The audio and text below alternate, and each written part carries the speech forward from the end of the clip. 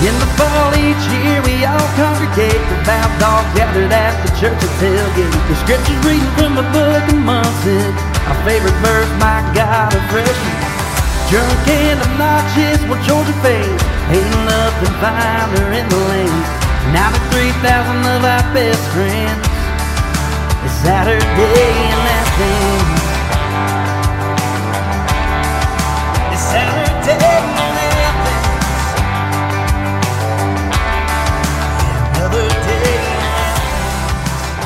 Welcome to the Saturday in Athens podcast. I'm Herschel Gurley, here as always with my co-host, Boss Dog. Boss, bark at the people.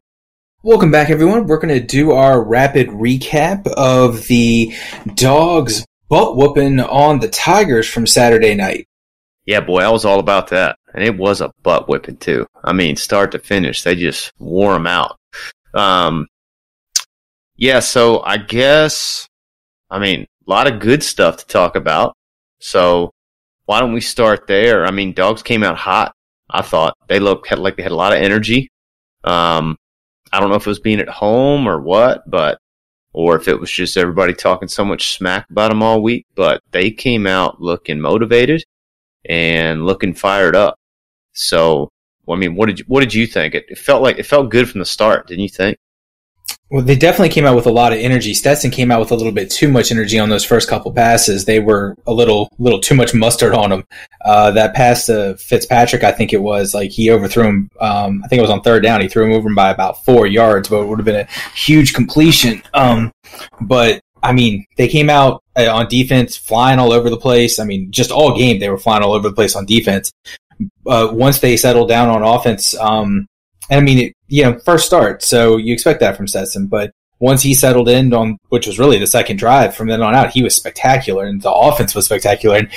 And really going back to my point from why I picked Auburn to cover last week was my uncertainty with the offensive line, and especially the right side of the offensive line. And McClendon starting on the right side really solidified it. And I mean, it was a completely different offensive line. They weren't shuffling players in and out. It was pretty much the starting five until midway through the third quarter, when the game really wasn't in doubt at that point. I think by that point, it was 24-6. They had just stopped them again, and then they got the ball back. I mean, they were still playing the first team offense, but at that point they put Condon in at right tackle. But the offensive line was pretty, stable the entire time. Nobody got hurt or anything like that. They weren't shuffling people. And the offensive line was just dominant pretty much the entire game. I mean, there was a couple plays where Auburn got blitzers through, but for the most part, the offensive line was just mauling people all day.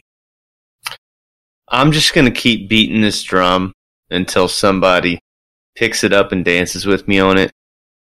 Tone setter, straight out the gate. Kenny McIntosh just ripping one off to start the game. Like, heads up the right sideline, thought he might go all the way to the house. Every week, that kid touches the ball, and he makes plays. Like, I don't know, man. I like it. I thought that was a good tone setter. You talk about the throw that Stetson made, which was that third down throw, was open, but Fitz had that drop the play before that, which was a good ball.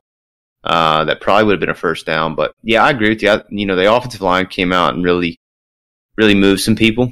I thought the point of attack was a lot more aggressive and forceful, and just seemed to be winning that all night. And, I thought they looked really good. It also seemed like there was a plan to run the football and establish that, and then play off of that. And, I do think the luxury they had, too, was the D came out and pretty much set that tone in that first drive after the punt that Auburn was not going to move all night. I mean, Auburn just looked outclassed from the jump, and some of that's obviously talent. I mean, it just showed they just were not as talented as Georgia was all over the field.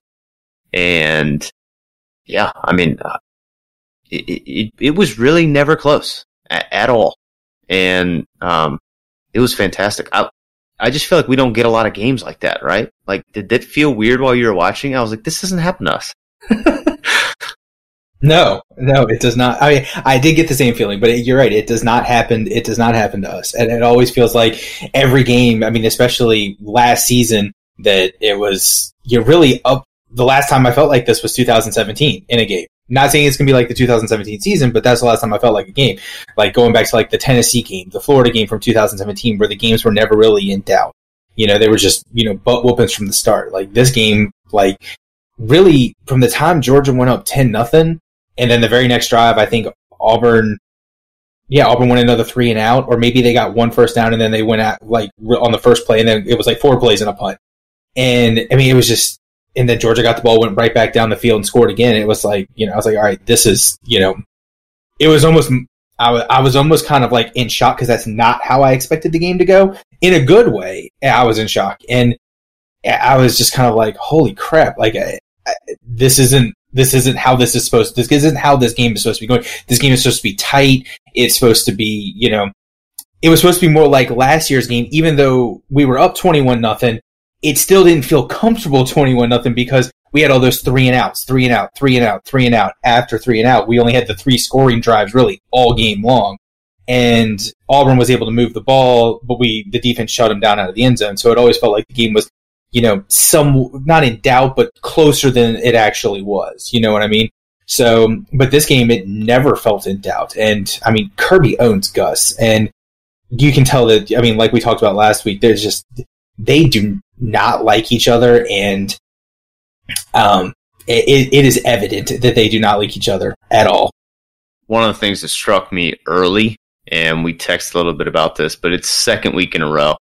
They just pinned their ears back, and they were coming after the quarterback all night. And it was just like that last week against Arkansas. And I'm telling you, I got this feeling early on. Early on, like as the roster was being constructed and we were kind of envisioning what the defense would look like. The defensive backfield is finally to the point, talent-wise, scheme-wise, like scheme fits. Kirby's comfortable. Like, these are guys that he feels good about on the back end, and he's saying, look, boys, I'm going to leave y'all alone. Y'all are going to be by yourself. We're not going to be dropping guys back. He trusts them. Yeah, exactly. I legitimately think for the first time since he's been there, he really trusts them all over. And I'm going to tell you what, they sure did reward that faith on Saturday night. I mean, they balled out. Tyson Campbell had a phenomenal night Saturday night. Seth Williams had 3 catches. He was non-existent. 3 catches, 37 yards or something like that, non-existent. Leading receiver for Auburn was Tank Bixby, the running back. Yeah. And they were all little outlets. There were only 2 plays all night, and I texted you both times, and it was where Schwartz torched Daniels and got behind him by about 3 yards, and if Nix was more accurate, they would have been scores. Yeah. And I texted you both times, like, why is Daniels guarding Schwartz? Daniels is a physical corner. That's his MO. He's a bump and run guy. He's not a speed guy. Stokes, that's Stokes' MO. Stokes, in my opinion, should have been guarding Schwartz. I felt that both times, pretty much all games when Stokes or Campbell were on Schwartz, Schwartz was a non-factor. And Schwartz really is, he's got 2 moves. He's a wide receiver screen and he makes a guy miss and he goes, or he's just runs a fly route. Those are his only 2. He has nothing else, in my opinion. Williams is the guy, like you said. I mean, Campbell just, best game as a dog, in my opinion, for Campbell. And if he keeps playing like that, I think it was Emerson that tweeted that we better, enjoy it this year because he'll be playing on Sundays next season. I think the big thing for Tyson is he's healthy. I mean, the freshman year he had the turf toe that he fought the whole year, and then last year he had the shoulder issues. I mean, he hasn't been healthy, and the size and the talent was always there. And I think now, obviously, he's 3rd year in the program, so he's putting it all together, and he's looked fantastic. And you put him on one side, and you put Stokes on the other side, and the depth is just great. Again, if they can stay healthy. Obviously, they lose Richard in the second quarter on the targeting call, which I made my feelings known about that on Twitter. I thought that was a junk call. I mean, look, a bunch of guys tweeted this, and I get it. Like, yeah, I guess technically that is the rule, but in no way was this there was no malice there, right? Like, he was making a football play, and he made a good football play. I mean, it was an incomplete pass because of the hit. And, like, dude, he didn't even lower the crown. Like, it was I don't know. The whole thing just fires me. It was a shoulder-to-shoulder hit. And if the receiver's not falling down in that position, Richard never touches his head neck area. If the receiver's not basically going down to sit, it's not a targeting penalty. Well, I wonder too if his ear pad hadn't popped out, if they would have called anything. Like, I think it just looked worse than it actually was. And when they slowed it down, I was like, well, they ought to overturn this on replay, just because I feel like there's got to be some judgment there, right? Where they go, all right, this wasn't the aim of the rule. Like, this isn't why they put it in. But whatever. I mean, that bothered me. The aim of the rule was the Smoke Monday ejection earlier in the game on the hit on Kyrgios. That was the idea of the rule. That was a huge loss for them too. I mean, he is the quarterback of their defense, and to lose him early like that, they looked flat the rest of the night. I mean, I don't know how they would have looked. Obviously, we will never know. Can't answer that. But they were dead after that. I mean, they looked super, super flat. So that was obviously huge, but that was the right call. I mean, that was crown to crown. So crown to crown, lowered the head, and I mean, and the perfect example is I showed both of those plays to my wife, who is a football novice, and trying to explain to her how this is the same exact rule, and I couldn't. I could not justifiably explain how this is the same rule while we're watching the game, and it's just not possible. I texted you about it. It was, for me, it was the Ray Drew Vandy 2013 targeting all over again. And luckily it wasn't detrimental. I mean, the game obviously wasn't over at that point, but they were pretty well in control, and you just felt like Auburn just wasn't going to do much. I don't know, that offense. I mean, didn't we say this in the season preview? I said, who on Auburn's offense are you going, oh man, they really scare me against our defense? I'm not saying they don't have guys. Like, dude, Seth Williams is a guy. Seth Williams is going to play in the NFL. Okay? Yeah. I'm just saying, if you have one guy, you telling me that Kirby Paul Smart can't game plan for that? Come on, get out of here. And like, I just think the Bo Nix thing, he's just not consistent. And he looked so flustered all night long. Like, there was I can't remember the down and distance, but I'm pretty sure it was a third down play. I'm pretty third and manageable. I don't know if it's 3rd and 4, 3rd and 5. And Georgia brought heat, or showed that they were going to bring heat, and dude, he bailed out before anybody was within like 5 yards of him, and ended up. Was that the one that Herb Street pointed out? Yeah, I'm pretty sure he said, basically like, drew the pocket. Doing here. Yeah, like, he drew the pocket and was like, "There's no all he had to do was step up." Like, where's he going? Yeah, I remember that play. Yeah. So speaking on the rush, Jermaine Johnson didn't play Saturday night. Apparently, he was a little bit dinged up, and they said he would have been available, but he didn't play. And I don't know if it was a byproduct. I assume it was, but Adam Anderson got a ton of runs Saturday night, and he was the best player on the field, I thought, defensively. I mean, he caused so much havoc. He didn't finish and get like a bunch of big gaudy numbers with the sacks and stuff, but he affected the game all night. And, Bo Nix probably had dreams about number 19 going home, don't you think? That was his coming out party. I mean, that was his best game as dog by far. And he was all over the field. I mean, they kept referring to him as a third down specialist, and that's what I hate about national media that don't follow the team. It's like, he's not really a pass rush specialist, third down specialist. He's just, he hasn't gotten that much playing time because he's gotten recruited over, unfortunately, because he hasn't bulked up the way that, and his body hasn't developed the way that, they probably hoped he would as when they recruited him as an 18-year-old. So he, hasn't gotten that much playing time. But as a pass rusher, he's excellent. And he's great as that blitzer, especially when they did that like muddled line where they had what I call the Patriot rush, where they have just all the defensive linemen and linebackers just standing up and you have no idea who's coming. Yeah. He's one of those guys because he's so fast. You have no idea who's coming. Him and Nolan Smith are perfect for that. I think the way they've recruited on the defensive line makes that amoeba defense work. So, they can stand up Jalen Carter in the middle and have him shift around, and they can stand up Trayvon Walker and have him move around. And I don't know, man, they just got a lot of weapons to play with, and you can see they're having fun with it. The way they've schemed it the first 2 weeks, they just kind of know, like, our depth is ridiculous, and we've got some options here to really throw some different fronts at people. And speaking of different fronts, let's flip over to the offensive side of the ball. I need to talk about that jumbo package on the goal line with big number 99, Jordan Davis, and the true freshman, Jalen Carter, who is an absolute freak. And I love that he wears 88. I need him to line up at tight end and catch a pass. I need that to happen. Like, I need air. I need that to happen. Like, I need the big fella to get a big man touchdown. I need it.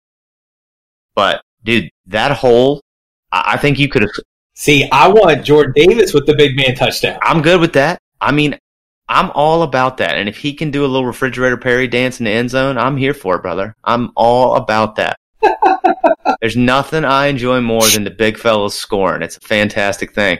Like, there's nothing better in football than the big man getting the fumble, scoop, and score and the fat man fantasy touchdown. Like, it is the best thing on planet Earth. Like, all that body mass moving up and down, getting in that end zone, I'm all for it, brother. That is the ballet I want to see, my friend. No, that's a great package. So, yeah, I like it. I like that they're doing it. And I think that Zeus said after he scored his touchdowns, in the post game, he basically said they made it easy for me. He said I barely got touched. So I mean, Zeus had a great game as well. I mean, I don't know what the stats were, but the running stats were great. But I mean, Zeus had a great game, and I love the fact this is the first game where everybody compared Zeus when he got recruited to Todd Gurley, the way that he's built. But this is the first game where I saw him running where he reminded me of Gurley, the way that every way he finished a run, it took multiple people to bring him down, and he fell forward every single time. And that's how Todd always ran. Every single time he's falling forward for that extra yard. Because he's 6 feet tall, gets an extra yard, gets an extra yard and a half just by running the way he falls forward and the way he pushes the pile. So not saying that Auburn's defense what it was, but they still got a lot of talent, especially at that linebacking core with KJ Britt and Owen Papo. So there's talent there, and he basically ran through them all night, and so did James Cook as well. Before James Cook went out with injury, I think James Cook averaged over 8 yards a carry. And James Cook, was running, pushing the pile as well, which for a smaller guy is pretty impressive. I thought that another interesting thing with the offense was there seemed to be a lot more intention on, I think, rotating carries and sharing carries. A lot of guys with 5 guys had carries throughout the game, and all looked good, I thought. I mean, there's that there may not be a ton of experience per se at that position, but I do think there's a depth of talent there. And I like that they're rolling him in and out. The thing I've also liked about Zeus is, through the first 2 games, is he's catching the ball out of the backfield, which I just think gives a really added element to his game. Because I think you think about him and you think, oh, he's going to be this bruising back and he's going to carry the rock and be the workhorse. But to have him be able to pop out and make some plays out of the backfield receiving is a big deal. I mean, he had that big catch that got him down to the 2 in the red zone. And I just think that's an added element that he brings. So I love seeing that. Dude, we've gotten 19 minutes into this and we haven't really talked about Stetson. And that's probably an injustice to him because, boy, they've just been a different team since he took over the offense. I don't know what it is. I don't know what's cooking with them, but they looked great. I mean, they looked so confident and ready Saturday night. Kirby said something after the game I thought was interesting. He said, he executed the game plan. And that's a simple statement, right? But the offensive coaching staff obviously put together a plan to exploit that defense, or ways they felt they could exploit that defense, and Stetson executed it. And sometimes that's obviously not always the case, right? I think sometimes at the quarterback position, guys either try to do too much, or they miss their assignment, or whatever it may be. Man, he looked like a well-oiled machine on Saturday night. I mean, dude, that play that he made to Auburn brings the house, essentially, and pockets busted quick, and he spins left and rolls out and makes that throw running towards the sideline to hit Kieres for the first down. I mean, dude, that was a big-time play. And, homie, that ball to George Pickens on the sideline for the touchdown was a dime. I mean, that was just, it was perfectly placed. He could not have handed it to him in a better position. Like, that was a beautiful ball.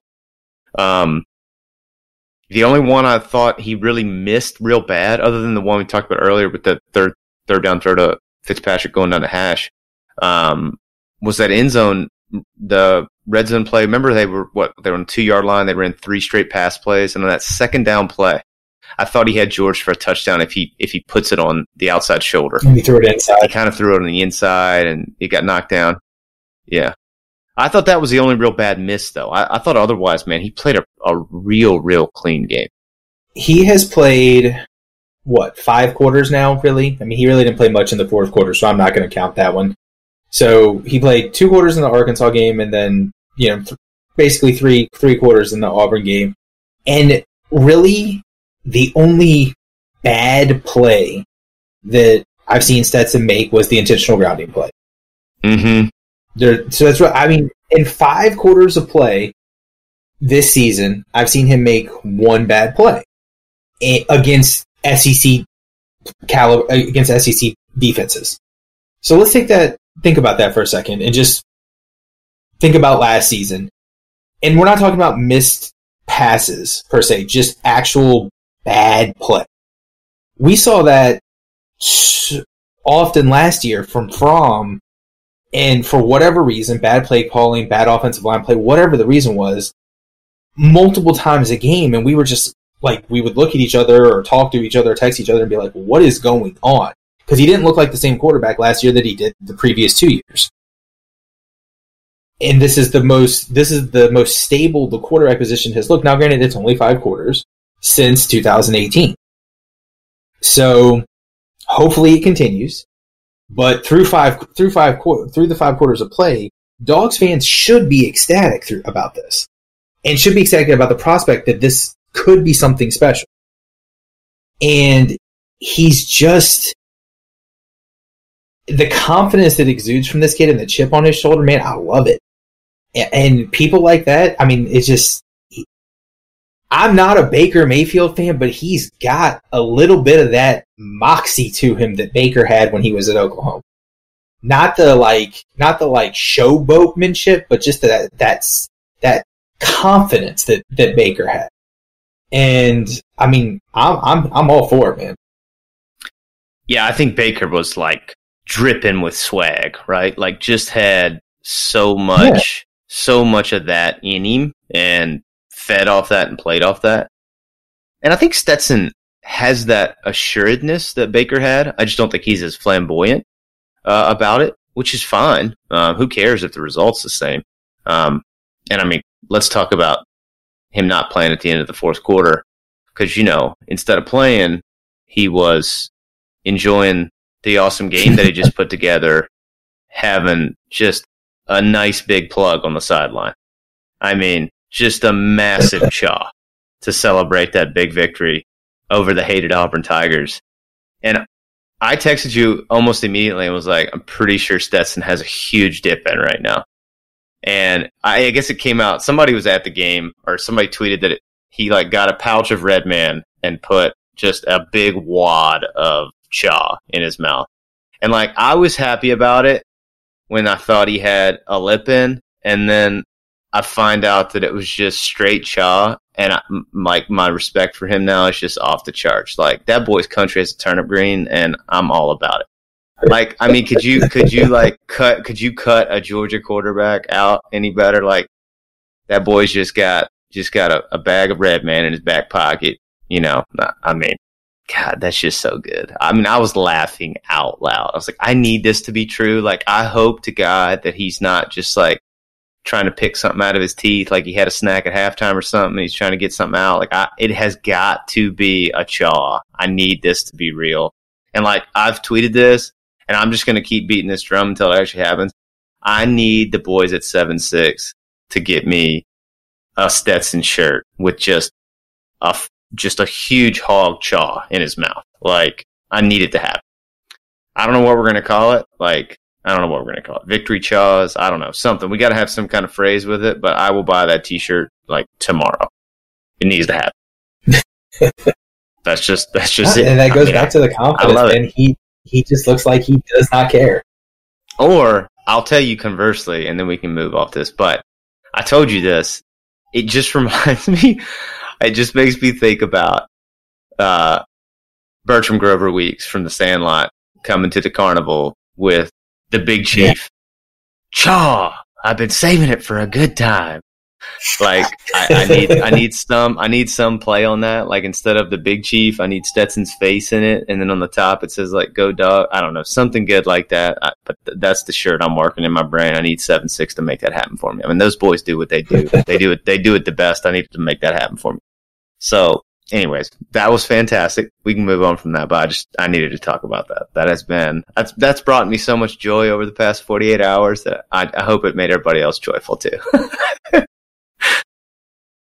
That was just a small step inside my brain. So we can't talk about Stetson without talking about the chemistry that he's developed with Kyrus. I mean, their connection on Saturday was just on point. Well, you know what I loved about that too is, and we had talked to Seth Emerson about this, like, you could just kind of tell with the language throughout the offseason that he was a guy that the coaching staff felt comfortable being in a leadership role. And I think Seth Emerson, or I don't know, somebody tweeted over the weekend that it's nice when a leadership guy actually steps up and like performs on the field, say a la Nick Chubb or Sony Michel or Lorenzo Carter or Davin Bellamy, right? I think that's the hope, is that the guy that you feel like is the leader or the appointed leader is also a stud on the field. And I couldn't help but thinking that there was, I don't want to say a parallel because they're different players, but didn't you feel like that was always what they wanted Tyler Simmons to be? He was this guy that they loved and they felt was dependable, and he was always a captain, but he just couldn't do it, man. He just wasn't a guy, right? He wasn't going to be a bell cow for you or somebody who was just going to go out and have a great game. He just wasn't. I mean, that just wasn't who he was. He was a contributor, good special teams player, good perimeter blocker as a wide receiver, but that was it, right? Just kind of a glue guy. And I thought it was great to see that with Kyrus, because I think, if you are already a good leader, when you also show out on the field, it gives you some more stock to tell guys like, hey man, lock it up. Like, I'm one of the guys and I'm doing all this. So like, fall in line, get behind me and watch me do this. I just think it gives you a lot more capital from a leadership perspective. So, man, I thought that was awesome. And plus, huge stage too, right? Like, we're talking prime time, Herb Street and Fowler in the booth, game day there during the day, 7:30 kick under the lights between the hedges, 9 catches for 147. Come on, baby. I mean, that was awesome. Like, I was so happy for him. What a huge game. Yeah, he played great. There was nothing. I don't know of anything else he could have done other than, get in the end zone. I mean, really, that's the only thing he didn't do the only thing he didn't do on Saturday was get in the end zone. But he played great. I mean, he was getting in there. I mean, he was sticking his nose in there on blocks. I mean, and it's only a matter of time. Watching him return punts, he didn't have very much chance, but I mean, he's fearless back there. He does not like to fair catch the ball, and I think that drives Kirby insane. But he reminds me so much of McColl a couple years ago, where it feels like every time he touches the ball, he has a chance to take it to the house. And I feel like that he's going to pop one sooner or later. I'm glad you brought the special teams, because something's kind of been picking in my brain. But I felt like all through 2019, I never saw any kind of article about it or never saw any type of analytics put around it, and this could completely be out of my imagination. I don't know. This is just a pure feel thing, something that you kind of get in your gut from watching the games throughout the year.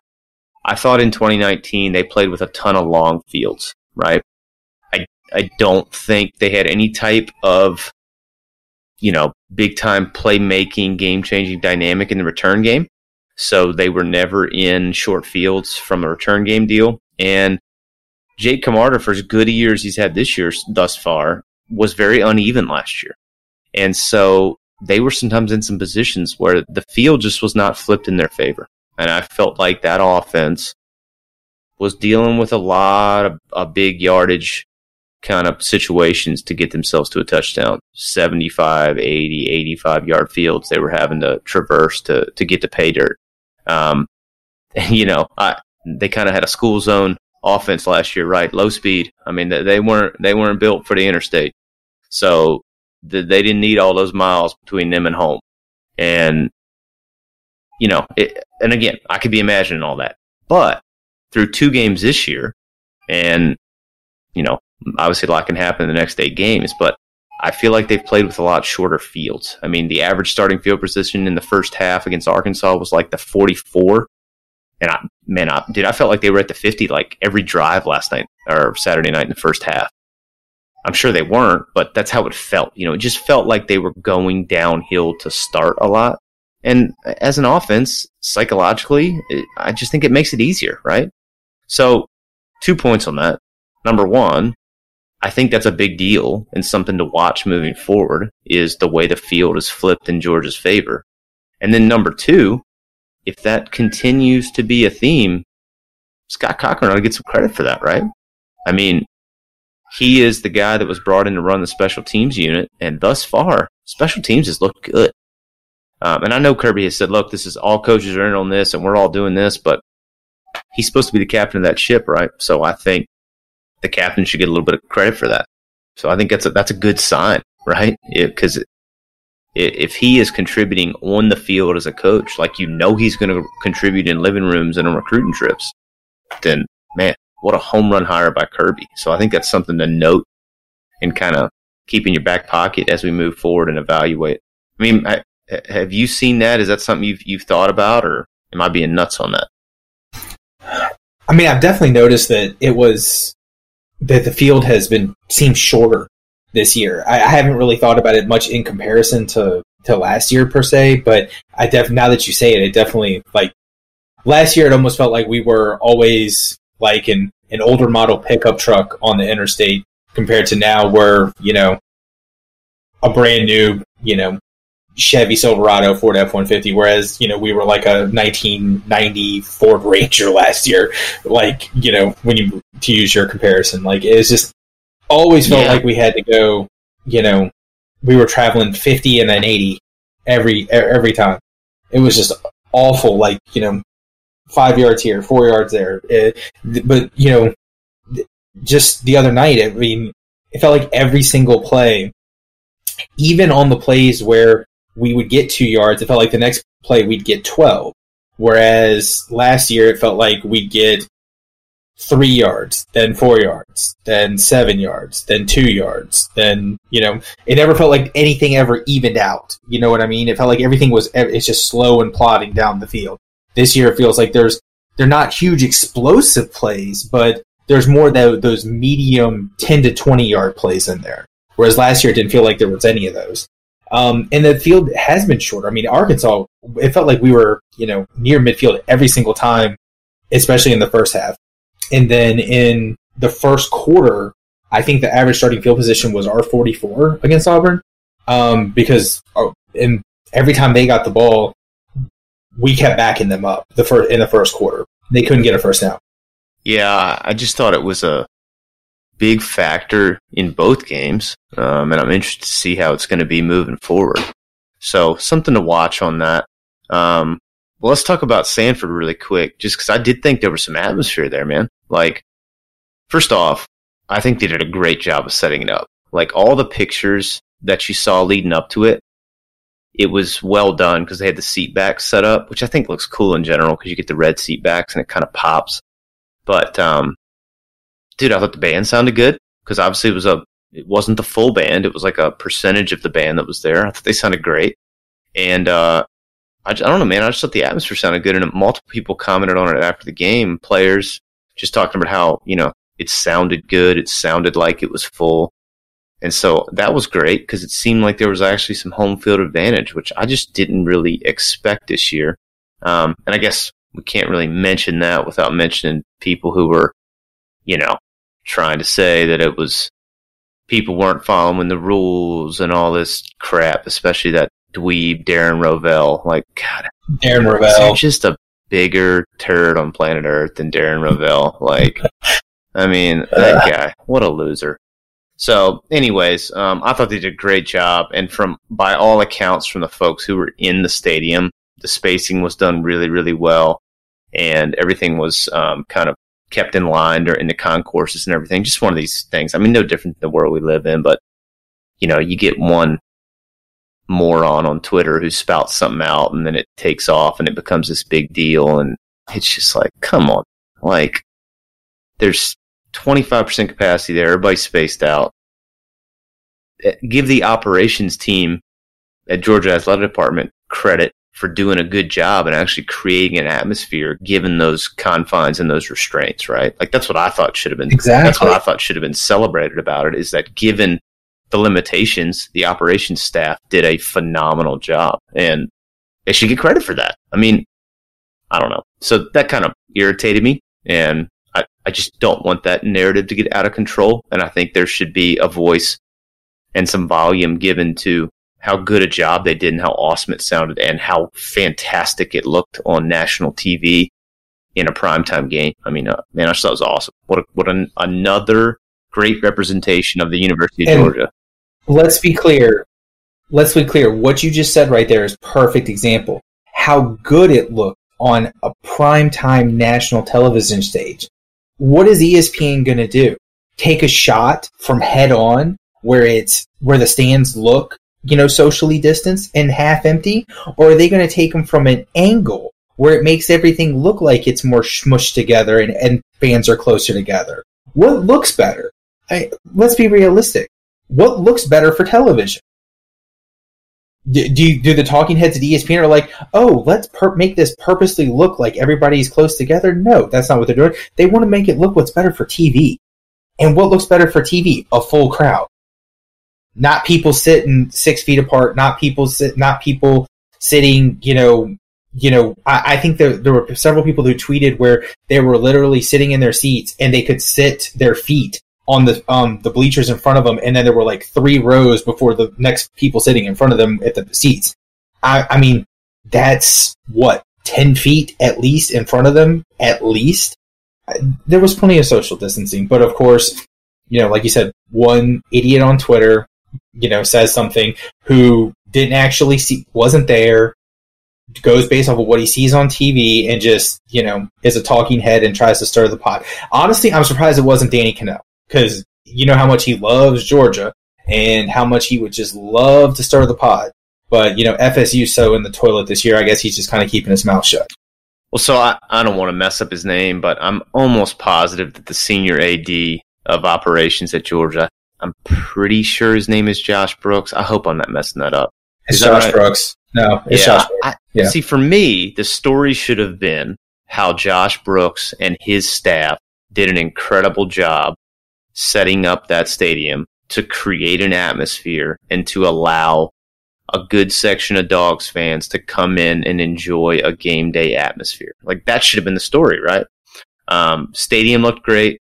Fans had a great time. I saw countless pictures on Twitter of Dogs fans and on Instagram at the ball game, and everything looked great. It wasn't like, I don't know. Again, it's all this narrative, and we'll get spun, but for us, man, I just want to stand on a chair and applaud Josh Brooks and his staff for the great job they did and the great job they've done in the lead up to this, getting everything ready. So kudos to them.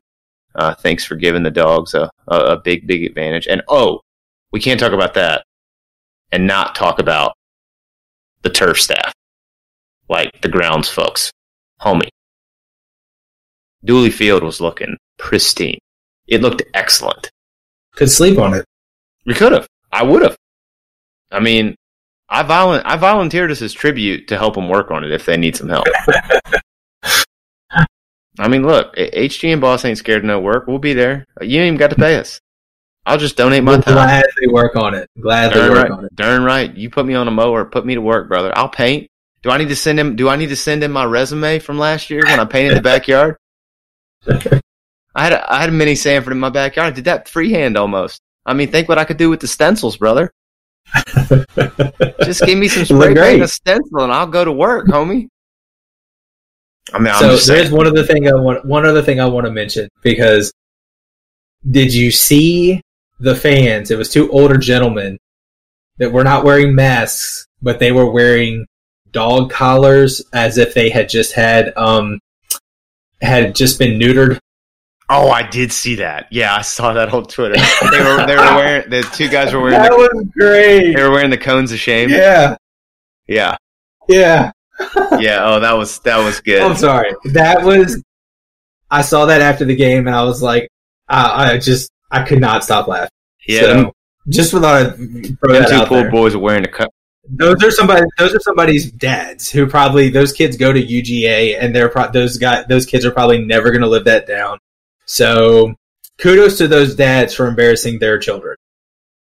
Good job, dads. Like, how do you think that materialized? Like who had that conversation? Said this is a good idea. This is what we should do. Like, we're gonna get a couple cones of shame. That's what we're gonna. That had to be a conversation.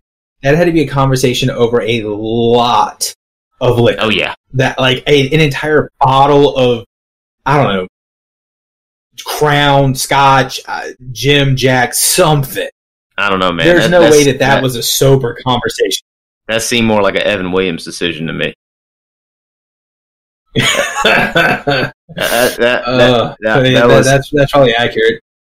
I did see that. I thought that was funny. I think they got to roll with that now, though. I mean, I'm sorry, fellas, but if that's what you wore and Georgia won, they came out and played like that, you boys got to wear the cones of shame for the rest of the year. Sorry, like you did it to yourself.